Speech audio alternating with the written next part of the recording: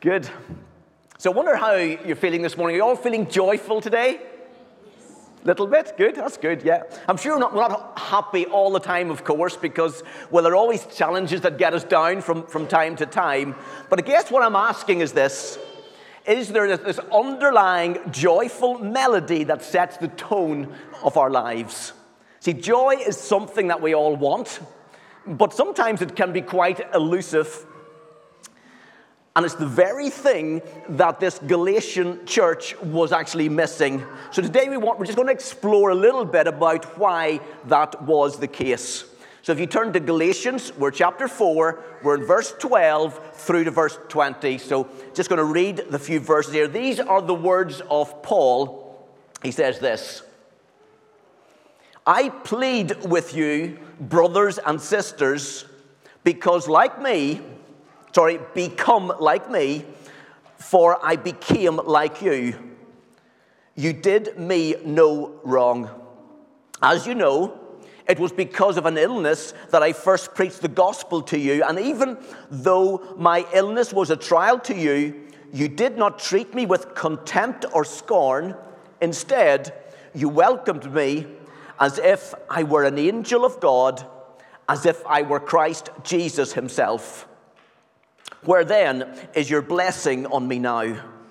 I can testify, if you could have done so, you would have torn out your eyes and given them to me.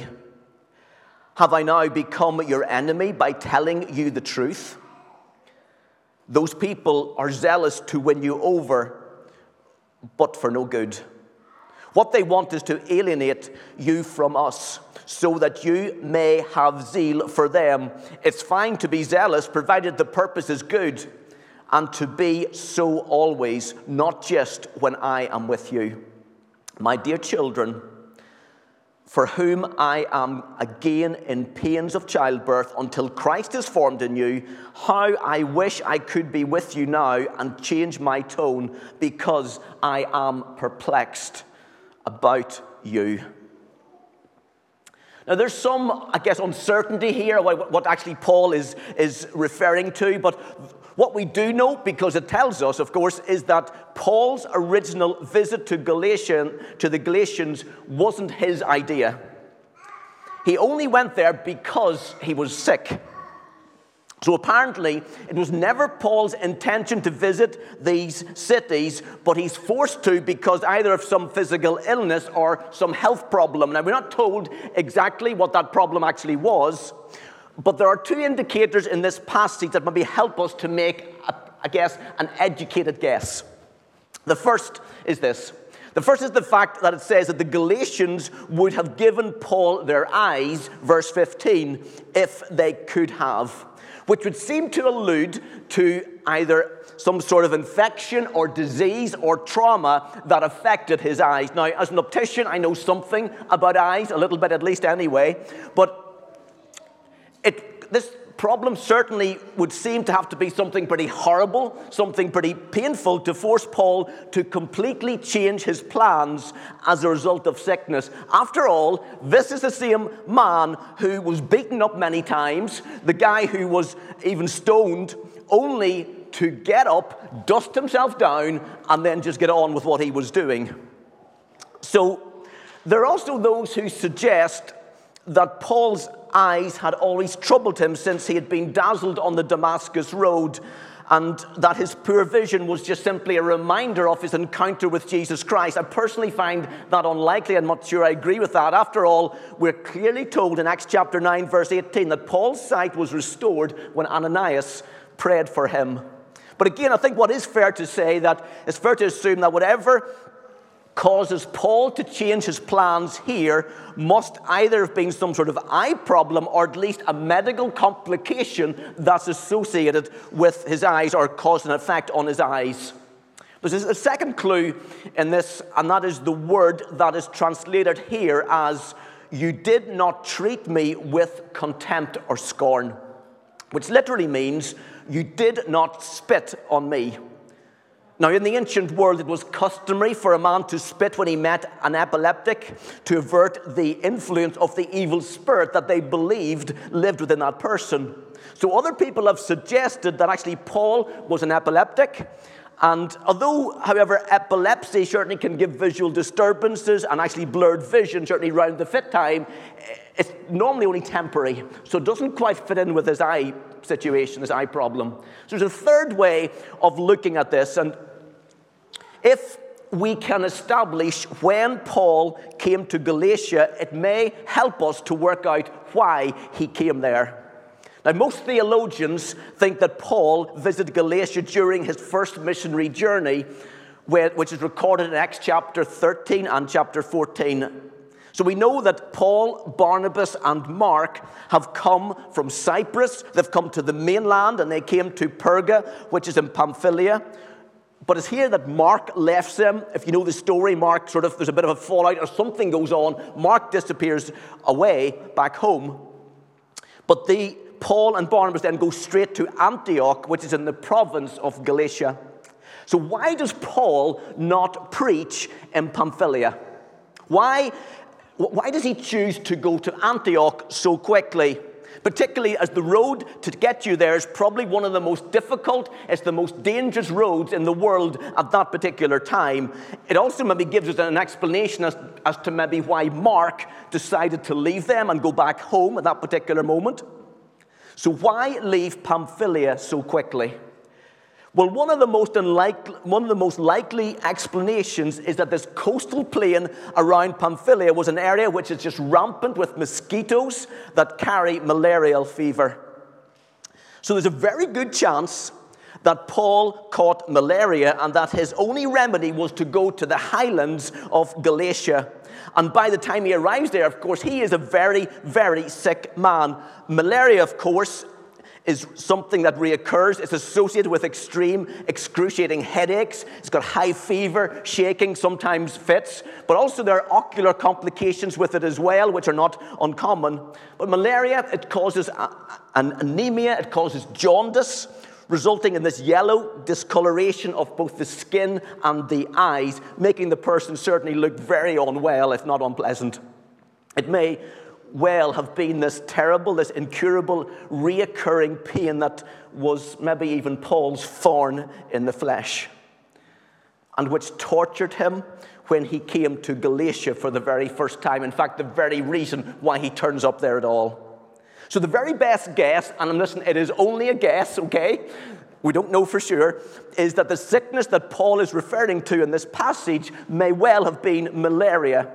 But whatever it was, it's extremely unpleasant. It would have made Paul's appearance quite repulsive. However, despite all of this, the Galatians receive him with open arms. They welcome him in.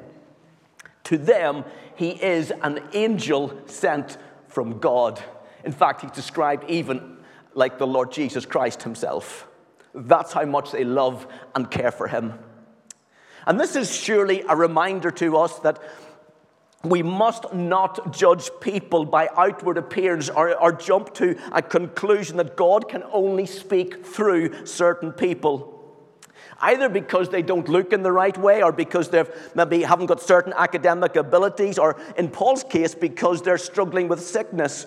Listen, we must accept God's servants not because of some outward appearance, but because they're representatives of God. They are filled with the Spirit of God, and they're carrying God's message.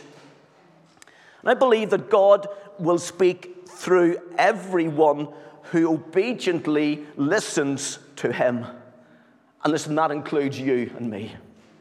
As we follow him, as we obey God's word, as we step out in the gifts that God has put within our lives, God will use us. Listen, we are his representatives. Now, of course, we are gifted in different ways.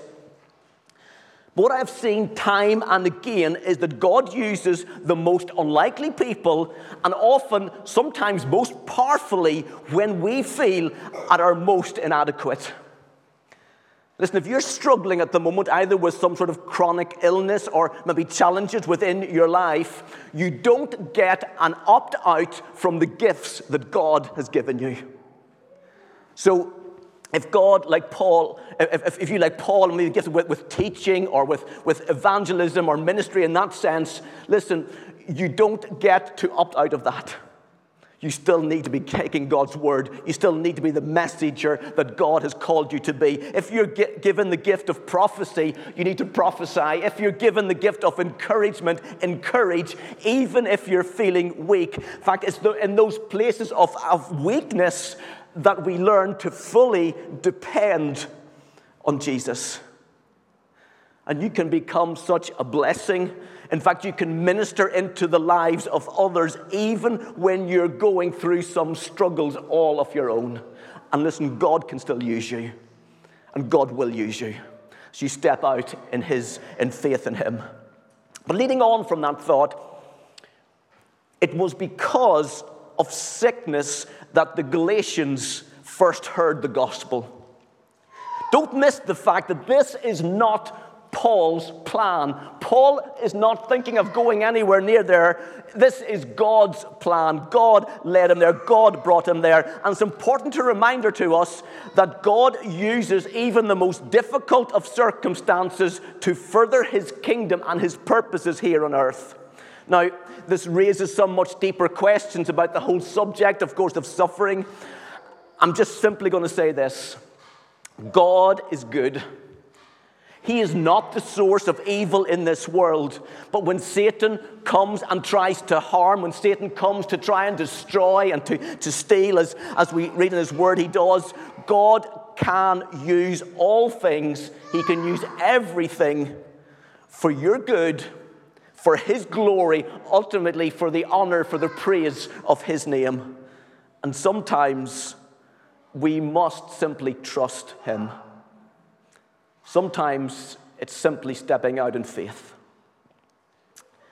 So it's into this very difficult situation that the Galatians heard the gospel, but in which also they welcomed Paul in, and they showed how much they loved Paul. See, back then they would have done absolutely anything for Paul, but then there's a big twist to the story, because as we've gathered with what we just read, that the relationship has completely changed. Things have gone downhill, and they no longer want to be a blessing to Paul. Now they want to treat him like an enemy, not a friend. So notice what Paul does and why he does it. Paul had a fatherly heart for this church. He knew how to balance rebuke with love. It was out of love for them that he spoke strongly to them. Listen, he doesn't hold back from them because he loves them. He tells them where they're going wrong. He points out what needs to go right. In fact, he's pointing them back to the Lord Jesus Christ. But he's also so concerned to remind them of his love for them. And no one can fail, I don't think, to see the deep affection that Paul has here in verse 19. He says, "My dear children."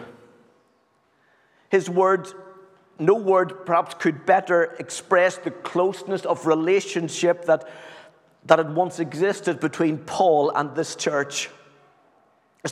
He's no longer using theological or intellectual arguments here. This is an appeal to the heart. This is love's cry. Paul wants them to realize how much he cares for them. He cannot bear to see how much they have gone astray. So he reminds them that it was for their sake that he became a Gentile. He has abandoned his ways, his privileges. He's abandoned his own people, abandoned their traditions in order that he may bring the gospel to them. He has become as they were. And now he's asking them to come back and be like him. For the sake of the gospel and because he loves them so much. And Paul's aim is simply to point people to Jesus so that they would become more like Jesus. But the Galatians could not see Paul's love or desire for them anymore, so he reminds them why he has loved them so much, why they have loved him so much in the past. Listen, it wasn't because of his good looks. He's a mess. When he arrives there, he is sick. He's unpleasant looking. It wasn't because of his great preaching. He wasn't that eloquent, he says. It was because they saw the beauty and the truth of the gospel. It was the gospel that persuaded them and satisfied them. And it was so valuable to them that they would have given up their very eyes to ensure that this message would be continually preached. Listen, there's no church, there's no pastor, there is no church leader that is going to be perfect. If I'm brutally honest, I will let you down. I don't plan to let you down. I don't want to let you down, but I will let you down. And listen, so will every other church. If they say they won't, they will. And I know this because church is made up of imperfect people who will sometimes mess up. And even though we need to be open to the fact that this church isn't perfect, it also should never become an excuse not to obey Jesus or to have our lives transformed by His Spirit. Instead, we go back to the beauty, we go back to the truth of the gospel.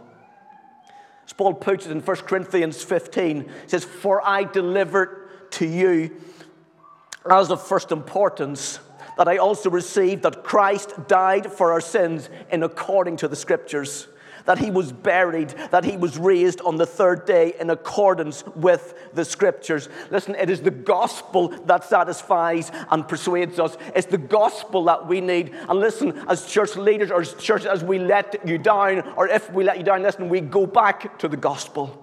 We go back to the Lord Jesus Christ so that His church, and as His church, we may be totally transformed into the likeness of Christ.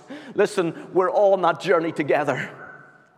It's only possible because of the amazing power of the Holy Spirit. Only because of Jesus. It's only because of Him. And we need to keep the gospel central in our lives and in our churches. And for the Galatian church, things had gone so badly wrong. But how did they end up in such a bad place? Or as Paul puts it, what has happened to your love? Because that's what it's all about. A love for Jesus and a love for one another. Where's the happiness? Where's the blessing gone that they had first experienced when they'd heard the gospel and put their trust in Jesus Christ? Now, Paul, of course, knows the answer because he remembers the time when their love was so great that they were willing to sacrifice everything for Paul. But now these Judaizers, these false teachers, have come in and they've stolen their affection. And there's a warning here. It's a warning because one of the marks of false teachers is that they try to attract other people's converts to themselves. They're not interested in winning the lost for Christ. And rather than pointing people to the Word of God or to the person of Jesus, they want to steal converts from those who are truly serving God. Whereas Paul wanted and told the truth, the false teachers told lies. Where Paul wanted to glorify God, these false teachers wanted to glorify themselves. Listen, a true servant of God does not use people or manipulate people to build themselves up or their ministry up. If Jesus is not central, there is something wrong. Something badly wrong. So beware of anyone who is not pointing you towards Jesus Christ. Also, beware of anyone who wants your exclusive allegiance or who says that they are the only one with the right answers. It is manipulation. It can be, and they will use you as long as they possibly can until they've had enough of you. The task of a spiritual leader is to point people to Jesus. To get people to love and to follow Jesus, not promote themselves or their ministry. And we must be very careful about our friendships and about the relationships that we have, because what seems to have happened to this church, to the church in Galatia, is that they've gotten themselves into an emotional, dependent, and manipulative relationship. That's just pulling them away from God and the truth of the gospel. And the tragedy of this all, they are so blind to it that they don't realize it's even happening. And one of the subtle and perhaps common ways that people can manipulate others is through shame. We see it in churches, sadly. It may be shame about not giving enough money, or shame about missing a Sunday, or actually any other area of our lives. But living with shame is toxic. It will rob us of joy, and it's not the way that God works. Listen, the Holy Spirit does not transform you through shame. In fact, Paul very specifically writes that there is no condemnation for those who are in Christ Jesus. And no one and no church should ever use the gospel message to make people feel ashamed. God, by His Spirit, will convince and will convict us of our sin, which actually leads us to repentance, leads us to faith, but never to shame. The gospel is the most uplifting message in history. And listen, we must avoid manipulation so that we are neither manipulators or being manipulated. It's so important that your relationships are healthy, so that you neither try to control other people or allow yourselves to be controlled. Listen, you cannot be Christ to anyone. And no one can be Christ for you except for Jesus. And anytime you look to other people as your Savior, anytime you expect them to be your everything, which is exactly what we spoke about 2 weeks ago, you turn friendship into idolatry, which will become overbearing, controlling, and ultimately will enslave you. This will rob you of joy, just as it's robbed the Galatian church of joy. In healthy friendships, the goal is to point each other to Christ, which means keeping Christ and keeping God at the center of your love for one another. To do this, you need to apply the gospel to your life. In other words, you turn to Jesus and be loved by Him. It begins with Him, it's centered on Him, and we never leave Him. Listen, find your joy, find your satisfaction in Jesus Christ alone, so that when your friends are in need, you point them to Jesus. Now, by all means, we need to support and to encourage them, but we encourage them to go to Him. Listen, you cannot solve their problems. You cannot love them unconditionally, or you cannot fill that void in somebody else's life. Listen, you cannot do it. Only Jesus Christ can do this. But what you can do is point them to Him. Listen, if you feel that you're involved in some unhealthy or manipulative or even sinful relationships, first of all, go to Jesus. Go to Him. Confess to Him. Talk to Him. Be honest with Him. But secondly, talk to somebody else who you know will point you to the Scripture, who will point you towards Jesus, rather than allowing you to become dependent on you. Look, I'm well aware that some people find it difficult, and some people actually feel they're not even capable of having healthy relationships. But listen, there really is hope in Christ. Just as any other stronghold, it needs to be broken. But He can change you. But you must allow the Holy Spirit to fill those areas, to give them over to Him. And listen, there will be times when you'll be tempted to revert back to old habits, to old patterns. But you need to believe that Jesus is good and that He won't let you go there and that He will help you. Remember, good friendships are absolute blessing from God. But even then, we need to always hold them with open hands. And always keep Jesus Christ at the center. And you can discover what a beautiful friendship can be like.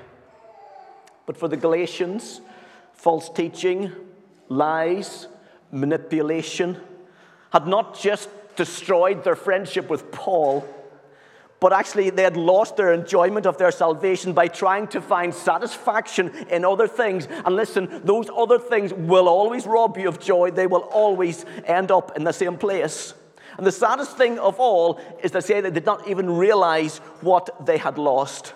They actually think that they are becoming better Christians by substituting law for grace, religious activity for the fruits of the Spirit. So in verse 19 and 20, Paul uses a mix of metaphors to actually then make his point. Can I just first of all acknowledge the fact that as a man, I know I'm really not qualified to talk about the pain of childbirth before we go there, okay? But then neither's Paul. And when Paul had first come to these Galatians with the gospel, he had spent time teaching them and nurturing them, and he'd seen them come to Jesus, but that had cost him. In fact, there's a lot of pain involved. It was painful for Paul to do this. And being a braver man than me, he likens that pain to childbirth. And now the Galatian Christians have fallen back into legalism, and he has to go through it again. It's like starting all over again. His longing has not changed. He wants to see Christ formed in them. But it's like bringing them back to birth in Christ all over again. Now, two thoughts from that. The first is this. This is agony for Paul. Paul is so distressed because he loves them, because he cares so much for these people. He's in agony over this. His heart is breaking over this church. He's yearning for these straying Christians to come back to Jesus. And even though earlier in this letter Paul has rebuked the Christians here, he is doing so with his arms wrapped around them. He loves them, he cares for them, he longs that they would return to true faith, that they would put their trust in Jesus Christ. And this should also be the cry of our hearts for those who are far away from God. I wonder, do you weep over the lost? For those who do not know Jesus yet, does it break your heart? Is it something that even gives you a moment of thinking about? For those maybe who used to even be in our church who've walked away from Jesus, are we willing to plead before God on their behalf, to plead that God would bring them back to faith? For our family, for our friends who don't know Jesus, are we crying out to God for them? Is that breaking our hearts? Like Paul, it should be. But there's a second thought of this, is that it's just the impossibility of all of this. See, how a child already born can cause a mother to go through childbirth again is, of course, impossible in the physical world. Babies don't crawl back in there, thank goodness.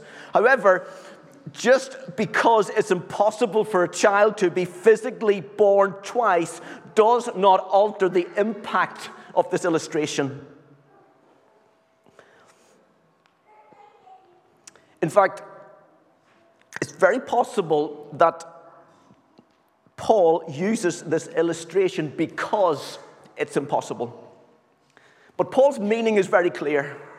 There is a need for new growth in Christ. Painful and difficult as that may be. But listen, what seems impossible is absolutely possible with God. Because we worship, do we not, the God of the impossible, the God who does miracles, the God who brings life change, the God who brings new birth. Listen, you and I are called to be delivering spiritual babies. A church should be a delivery room.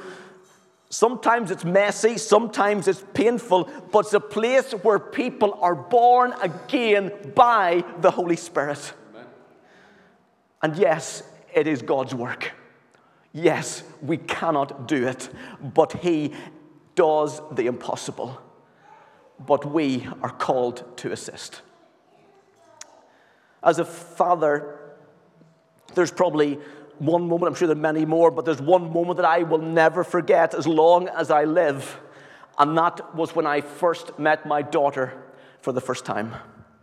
My poor wife had been in labor for 24 hours. She's exhausted. She's pretty much done in. But that moment when you hold that new life, that beautiful, wrinkly, bloody, yeah. But that beautiful baby in your arms for that first time is the most unbelievable, joyful experience. As a father, as a mother, you know what that's like. But that same deep joy comes when you know that you're a child of God. When you know and you see others becoming a child of God, knowing the unconditional love of God, the peace of God through faith in Jesus Christ. Listen, in Jesus Christ, you have everything that you need. The slavery of sin is broken. Your eternal future is secure by grace alone, by faith alone, in Christ alone. You can know the greatest of joy. And listen, we have the privilege and the honor, and sometimes the painful responsibility of seeing more people born into the kingdom of God. That's God's call on your life, on my life. That we see people taken from darkness into light, from death into the life of God. New birth. New birth. I want to pray as we finish for three things. The first is this. If you're here this morning and you do not know Jesus, you've never put your trust in Jesus, listen, you need to be born again. You need the impossible to happen in your life, but listen, with God, it is possible. In fact, it's a simple prayer of faith. You invite Jesus to be Lord of your life. You admit that you're a sinner. You need him. You realize that he is the only one that can answer the problems in your life, and then you call out to him. You invite him to come to change you. The second thing I want to pray for is this, is that people would be set free from manipulation. Perhaps that's you this morning. Perhaps you're in relationships that are just not, you just know they're unhealthy, they're not right. You need to break some stuff down. You need perhaps God definitely to come in and just break into situations and bring change. Perhaps even you know that you are actually tempted often to manipulate those around you. You need God to come and break that in your life. It's not healthy. It doesn't build healthy relationships. And then the third thing I want to pray for is just the release of God's joy. As we get set free, that's what this book's all about in many ways, freedom in Christ. As we get set free, whether it be from manipulation or for other things in our lives, God will pour out his joy by his Spirit. I want to pray for that. So let's just stand together. We're going to come and sing. Actually, let's just sing in Christ alone, if that's okay, as we and then we'll pray afterwards. Yes, Lord, we say, Lord, we can only stand because of you. And Lord, I just want to pray, Lord, as we just bring this morning service to a close, Lord, that you would just minister into our hearts by your Spirit.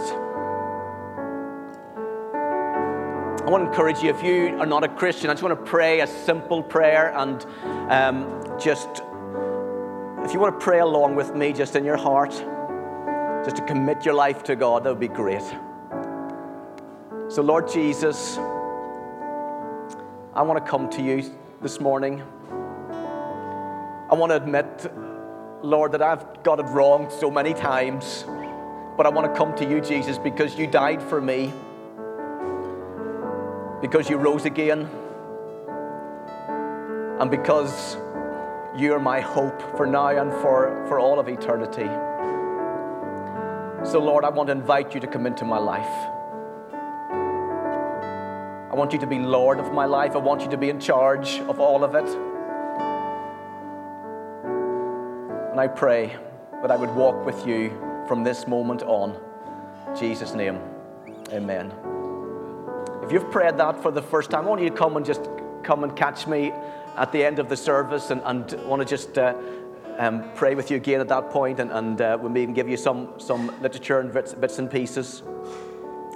But I also want to pray then for those that are just struggling in situations because you just know you're being manipulated, and maybe even as we've been singing and you've really God by his Spirit has just highlighted areas in your life that just are controlled, either controlled by others or actually you're controlling over others. And I want to pray for a breakthrough in that. I want to pray for people to be set free from manipulation.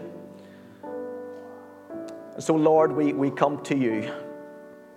Lord, you're the one that breaks through, Lord God. You break the chains, Lord God, that hold us down. Father, we pray, Lord Jesus, into situations, Lord, where the enemy is controlling situations, either through even addictions or through problems in their life, but even, Lord, through other people. Father, we pray for a breakthrough in those things today in the name of Jesus. Lord, we acknowledge, Lord, that we need you in this. But Lord, we thank you, Lord God, that the message of the gospel, that there is freedom in Christ, that there is forgiveness in Christ, Lord, that in you, Lord God, we have a hope and a future. And Father, I pray now, Lord God, breakthrough. Breakthrough. Come, Holy Spirit, just break into lives, Lord. And then a third, I want to pray, listen, for that release of God's joy. Listen, as God sets people free, we don't walk around empty. We walk around filled with his Spirit. And listen, if you need to receive. So both as you let go of stuff, as you let go of situations that just need to be dealt with and let go of, but also you need to receive his Holy Spirit. Because we can only move forward in his strength and by his power. So Lord, I just pray. Father, I pray for the joy of the Lord to come. Lord, in each and every one of us. Lord, I'll take a bit more. Lord, I think we all will. The joy of the Lord is our strength, the Bible says. Lord, I need my strength to be in you. Holy Spirit, come. Let your joy flow into our hearts. Lord, sometimes that can be actually just a tangible sense of joy coming. Lord, sometimes it's just a sense of peace coming. Lord, whatever it is, Lord, help us to know that you're our joy. Just reignite something within us today, this morning. In Jesus' name. In Jesus' name, amen.